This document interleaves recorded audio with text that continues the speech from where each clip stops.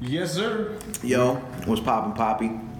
Olivier Tino, New York native, father to two beautiful children, Olivia 9 and Emile 6 years old.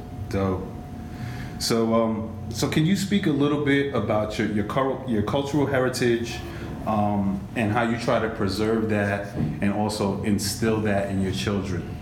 So, I have an older brother. He and I are first generation Haitian Americans, and our cultural identity is quite honestly everything to us.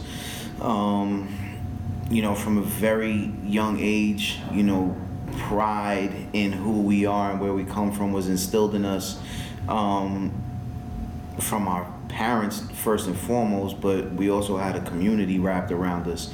You know, my grandmother watched us. My father's mother watched us since we were really, really young. And the first language that I spoke was French, followed closely by Creole and English kind of simultaneously. And so it's had a lot to do with kind of like, well, being Haitian American, one, and, being first generation, two, shaped my, my upbringing in significant ways. I mean, as most immigrant, cultures will tell you, education is of the utmost importance. That was no different for us. Although later on in life I would go, my brother and I would do our own thing and kind of take our own paths. However, the importance of education was never lost on us. The importance of like knowledge and the idea that what you quote unquote furnish your mind with, it will, number one, will take you, far in this world, and number two is something that cannot in any way, shape, or form be taken away from you. So, in addition to kind of just the strictness of the upbringing, the emphasis on education, the emphasis on knowledge, the language, which in a large part kind of binds you or binds me specifically to, my cultural heritage. In raising my children, that was something that, I felt should be no different. So right out the gate, I've been teaching my children French from day one. My wife is Latina, so we've as much as we can, although we're more so surrounded by, members of my family. So there's more opportunity for my children to speak French. We also do make an effort to impart the Spanish upon them. And then the Creole is something that, kind of is just part and parcel in a strange way of being Haitian. You kind of gain an understanding of it sort of holistically and organically, which is really the way that it was for me. And so my children have an understanding of it too. As it stands right now, my children you could really speak to my kids in French, English, some Spanish, and Creole, and they could pretty much respond to you in kind, if not, in the same language. They'll definitely give you the right answer or definitely understand where you're coming from. So, yeah, man. I mean, it's something that always imbued within me a sense of pride, and a sense of almost like a one-upmanship. Obviously, I got lots of friends. Growing up in New York City, you're going to have friends from different cultures and different backgrounds. But I always felt, a little bit like I had sort of an advantage because I could speak more than just the one or the two, Dope. Yeah. That's real dope. That's exactly what I was thinking when I thought about that for you. Yeah. So culture is important. You're also a hip hop head, you know what I mean, and that's one of the cultures that you represent and that you're in years. Right. And I know for myself, with older kids and even my youngest son, it's been a challenge to try to find the right balance of music and culture to expose them to, because the culture is in such a crazy place right now. You know what I mean? Right. So could you speak a little bit about hip hop culture, being a hip hop parent, and how you try to control the music and the culture while still exposing your children to it? So you bring up the interesting point. We are the hip hop generation, golden era. 88 to 92 for sure. Um, Hip hop's been there, you know, from pretty much day one in my life, and similarly for my children. Keep it 100. When my daughter was just an infant, um, I would play the Illmatic album to put her to sleep. I'm talking like late night. You know what I mean? Like, you know, doing those late night feedings or those diaper changes or whatever, and playing that Nas. So,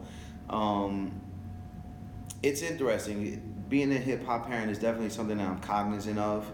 I convey my, I guess, association with hip hop to my children somewhat through Ebonics, and speaking some slang. It's interesting that we're actually talking about this right now. Just this past weekend, I encountered a situation with my daughter where she had a friend who was behaving less than friendly to her. And I was, in explaining to my daughter what was wrong with what her friend was doing or the way her friend had made her feel, I told my daughter that her friend was being whack, right? And I asked her if she knew what that meant. She didn't, and so I was going around kind of trying to explain to her what whack meant, and then, just the feeling, that a person who you care for, who would call themselves your friend, would make you maybe feel kind of, shitty, for lack of a better term. And then on the spot, like I came up with the analogy. I said to my daughter, "What would you think about broccoli ice cream?" Her face went to shit, obviously, and I was like, right, that's whack, right? So finding the balance in the music is a difficult play. I mean, as parents, my wife and I have we've exposed our children to a lot of old music, really, really old music, beyond just golden era, beyond pop music, which is the stuff that they hear on the radio and have easy access to, beyond kind of some of the newer trappy, I guess you could say, kind of new genres or subcultures or subdivisions of hip hop that they get from their friends. Being at camp, my kids dab, my kids do the whip, they do the nay-nay, they do all of those things. But they also have a music appreciation that runs way deeper. Finding and exposing my children to some of the tracks, some of the original tracks that hip hop sampled from, is a really good way that we found to kind of give them more of just a universal music foundation as opposed to just a hip hop foundation, because we are, again, especially in our generation, not just products of hip hop, but products of all the things that came before it. It's predominant in sort of like my dress, and kind of like the want and desire to be fly that I think we all, associated or definitely came up under being part of the hip hop generation. So I got, my kids feel like, they got Jordans. They feel dope. You know what I'm saying? Not that their self-esteem or self-worth is in any way associated with those things, but those things are part of our culture. And sneakers were part of our culture growing up, and having some of those things were part of our culture growing up. So they've definitely got it in those regards. And as far as the music, circling back to the music, just to continue to expose them to all of the different, genres. I mean, we listen to pop. I listen to some EDM tracks.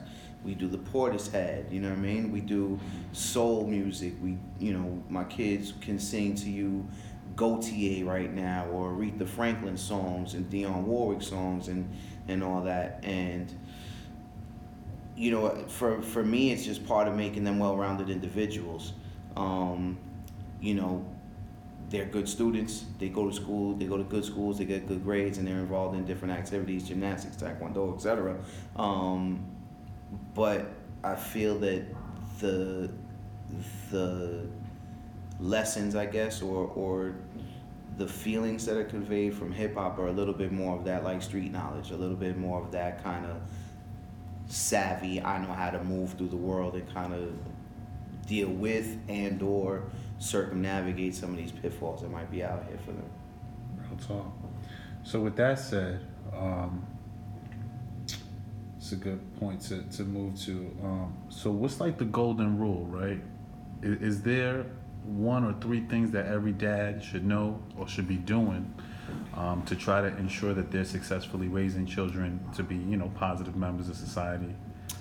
Um, What's the golden rule, well, the golden rule is the golden rule, and that's something that I strongly impart onto my children, is to treat others how they would want to be treated. In addition to that, something that I tell my children almost on a daily basis, definitely on a weekly basis, if not reinforcing that message or driving it home on every single day, is respect for others begins with respect for yourself. I tell my children that constantly. So, especially raising young children of color, I got a real vivacious son, 6 years old, really energetic, and at times I find myself fearful about what that could mean for him, or how his actions or kind of like joyous, boundless energy could be misconstrued out there. So I always tell them, respect for others is respect for yourself. If somebody tells you, if you're getting in somebody's face, whether it be in a pleasant fashion or in an unpleasant fashion, be careful, back up. You don't want to invade somebody's space. You don't want to have anybody feeling, threatened by you. Not that they should by children, but it's part of the reality that we live with out here in this day and age. But so respect for others is something that starts with respect for yourself, is definitely the main one. Treat others as they would want to be treated is always, part of the conversation. And manners, man. Manners. I was raised with manners. I was raised with the emphasis on, pleases and thank yous and addressing people, by their title or as sir or miss or whomever. So I honestly, personally, never miss an opportunity to check my kids if they're talking to their mom, if their mom should happen to call them and they answer yes. I always, if I'm within earshot, I follow that up with a yes who. If I happen to call them, they say yes, I'll call them by their name again. They might say yes again. I'll call them by their name again. Until I get the yes, papa, or, yes, mom, or whatever, they haven't phrased it properly. And it's interesting, man, when you're growing up, if you got any kind of decent parenting going on in your life, your parents have probably told you once or twice, you don't understand me now, or you don't appreciate it now, but later on you will. I know I've definitely felt that, feeling in spades, in doing the same things that my parents did for me, and constantly reminding my children about those manners, and constantly reminding them about the respectful ways to speak with people that definitely show them respect, but show that you carry yourself in a certain manner as well. So can you speak a little bit about your relationship with your own father, and how that manifests and reflects itself in the way that you parent and father your own children, and how he's been a role model for you? Coming up, my father, I don't want to say that my father wasn't present, because that's not accurate. But what my father was an extremely hard worker. And if that meant that he was working the graveyard shift for several years of my early childhood, that's what that meant. Never did we feel that he was absent. Never did we feel that he wasn't part and parcel of the upbringing, I might be, and like a lot of folks, in that when the father works that hard, or when the father's, and this is no slight to my mother, but when, he's putting in that work and isn't around, in those kind of reprimanding times or whatever, my mother would kind of carry the weight of that.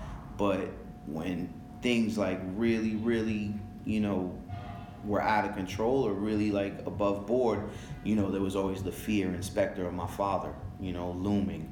And it was almost like you didn't want to do something so bad that, mom had to get dad involved. So those were the early aspects of my association, of my relationship, or my understanding of what role my father played in my upbringing. Is sort of that, like, bad cop kind of deal. Mom is the good cop, dad's the bad cop kind of deal. So those were the early, manifestations, or at least what my child mind could understand or could rationalize about that. Later on in life, particularly in high school, when I started to gain a better understanding of my father and some of the other things that kept him maybe not at home, my father was a community activist in the Haitian community. So that kind of played a large role in my upbringing and kind of my sensibilities, and again, my pride for who I am and the country that we come from, and again, being Haitian and being first generation and being descendants of the first black, free nation in the Western Hemisphere. And understanding, gaining an understanding of the journalistic component that was part and parcel to that, because my father, through his community activism, was involved with a group of people who did a Haitian radio broadcast, a Haitian news radio broadcast, every Sunday morning. So in addition to watching my father work the graveyard shift, I would also watch my father on Sunday mornings get up out of bed at about 4 a.m. to take the train in the early days, later on drive into the city all the way uptown, to Harlem to go do a radio program at 6 a.m. Then Sunday afternoons, through his community work and through his involvement with certain community-based organizations, he would have a call-in segment on a Haitian news radio program in Canada. So these two things were happening every single Sunday for the first almost 20 years of my life, and led to, in one regard, my interest in journalism, and initially in my desire to study journalism, which never, obviously, from judging by where we're sitting right now, didn't come to fruition. But I gained an appreciation. I had an appreciation for what he was about and who he was, and taking a look back from let's say 20 and beyond, to the man of my earlier childhood, and reconciling the two. I gained definitely, I don't know if I've ever said this to him, but I definitely gained a different kind of understanding and a different appreciation for the whole ball of wax, so to speak. And kind of, again, like,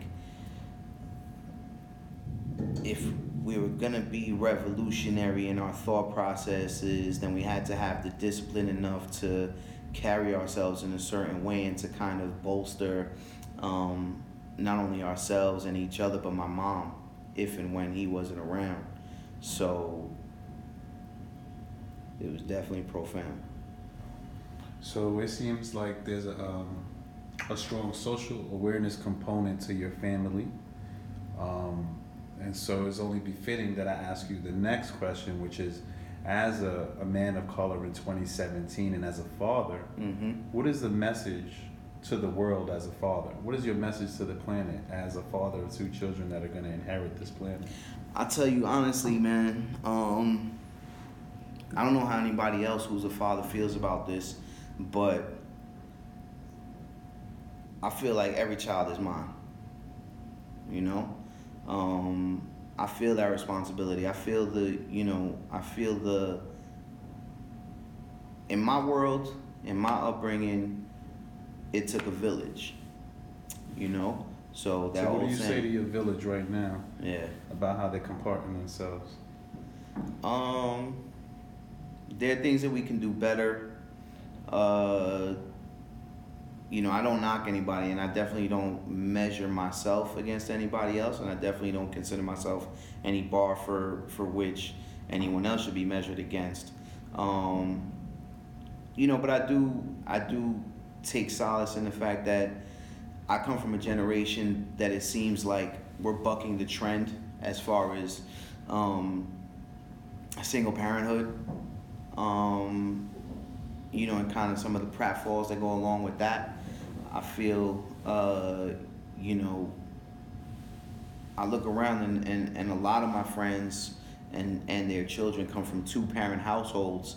And so that's heartwarming, you know. Not to say that any single parent can't do it. I know plenty of people plenty of single parents who are getting the job done, and commendably so, and through and over amazing obstacles and amazing barriers. So I don't knock anybody, but I do find that there's, you know, I do find a certain comfort in coming from a family upbringing, coming from, you know, that village mentality. I do take a certain measure of, again, comfort in knowing that my children and my friends and their children are all kind of like-minded. And so I'm actually honestly hopeful, you know, for the future generations, man. I feel like some of the errors and some of the not errors, but really some of the tangents that I see, you know, going on. I feel like, you know, they can only last for so long. You know, I feel like myself, my friends, and other like-minded individuals, single parents or not, like-minded spirits and like-minded souls, I feel like we're kind of resetting the compass and the trajectory of kind of what's going on over the last generation or so. And so I take heart. So you're raising a daughter. There's a lot of things happening to women, about women, and around women in today's times. Right. So can you speak about how that affects you as a father of a future woman of this world, and how you think we need to reshape how we're raising our men in order to be you know, better men for these women? And since you're a father of a son, I'm sure you can speak to both sides of that. Yeah, I absolutely can, man. First, to the aspect of raising my daughter, I find that the best way, my personal approach in teaching lessons, is to be as direct as possible. So when it comes to certain things, I definitely don't mince words. You know, call it scientific. I just call it keeping it real. You know, we use my daughter knows what a penis is. You know what I mean? She's aware of herself. She knows what her vagina is. She knows what privates are. She knows. She's been spoken to. I want to say she's been shown or spoken. You know, we've definitely have spoken to her about what is or isn't inappropriate, or she, you know, things that might or should or could make her feel uncomfortable, and how to kind of deal with those things in a bit. Obviously, you don't want to, you know, just shatter their worlds, you know what I mean, and shatter innocence, but, you know, definitely make her aware of what is personal space, and what is or isn't appropriate to a certain degree. And then again, going back to just respect and how that relates to, raising a son, and how that relates to trying to raise a better man. One of those things that was part and parcel of my personal upbringing was this, again, in Haiti they say, on touche pas à une fille, même pas avec une rose, excuse me, which literally translated means you don't touch a female, not even with the flower, a rose specifically. So that idea of keeping your hands to yourself, respecting yourself, again, those are all those universal messages that you could draw from to teach any lesson, I find. And it's sad. I mean, what's going on in the world today is sad. I'd be disingenuous if I didn't say that as a man growing up in this society, and as a man that grew up, kind of what you might call some wilder days in the 80s and 90s, if what's going on didn't, make me personally pause and do some self-reflection, man. But whether there are or aren't instances from my personal past, one way or another, again, all experience, all things that you could draw from, and teach those lessons, man, in a meaningful way. So we're gonna wrap up in a minute. I know it's a lot of questions to answer, so I appreciate the time, my G. How would you define fatherhood? Because there's a lot of guys out there that are dads, that are donors, that are quote unquote fathers. But what are some of the distinctive features that Olivier says this is what really makes you a father? Being present, I think is the main one.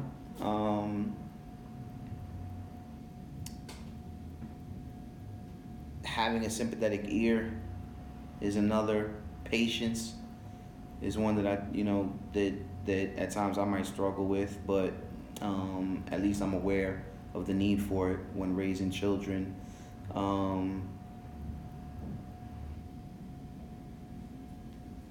That's real. I mean, that's at the crux of it. I think it's the time, Yeah. it's the presence, it's the wherewithal to know that there's somebody beyond you that you're now responsible Correct. for. Correct. I Indeed, think that's actually a great one. It's a responsibility, man. You have to treat it as such. I feel like, we're shaping human beings, man. I don't know that there's a more worthwhile endeavor, than to be responsible for and to take, and to hold yourself to account for what you're showing and what you're saying and what you're teaching and what you're imparting, man. I think, that's huge. I think it's huge, bro. Man, I feel like almost every day there's like a lesson that gets taught, and I think not bullshitting, My daughter, this is like a small thing, you know what I mean? But she had a homework assignment last night that she didn't complete, quite honestly. It was a math assignment, and this math assignment was done in a notebook where they had reviewed the type of work that the homework was going to be on in the class, obviously, that day. And this in her notebook, and this is a huge one, caring enough to check the homework at night. You know what I'm saying? Like that was one that was super annoying to me as a kid. You know what I mean? Checking all the homework, fixing all the mistakes or correcting all the mistakes or whatever.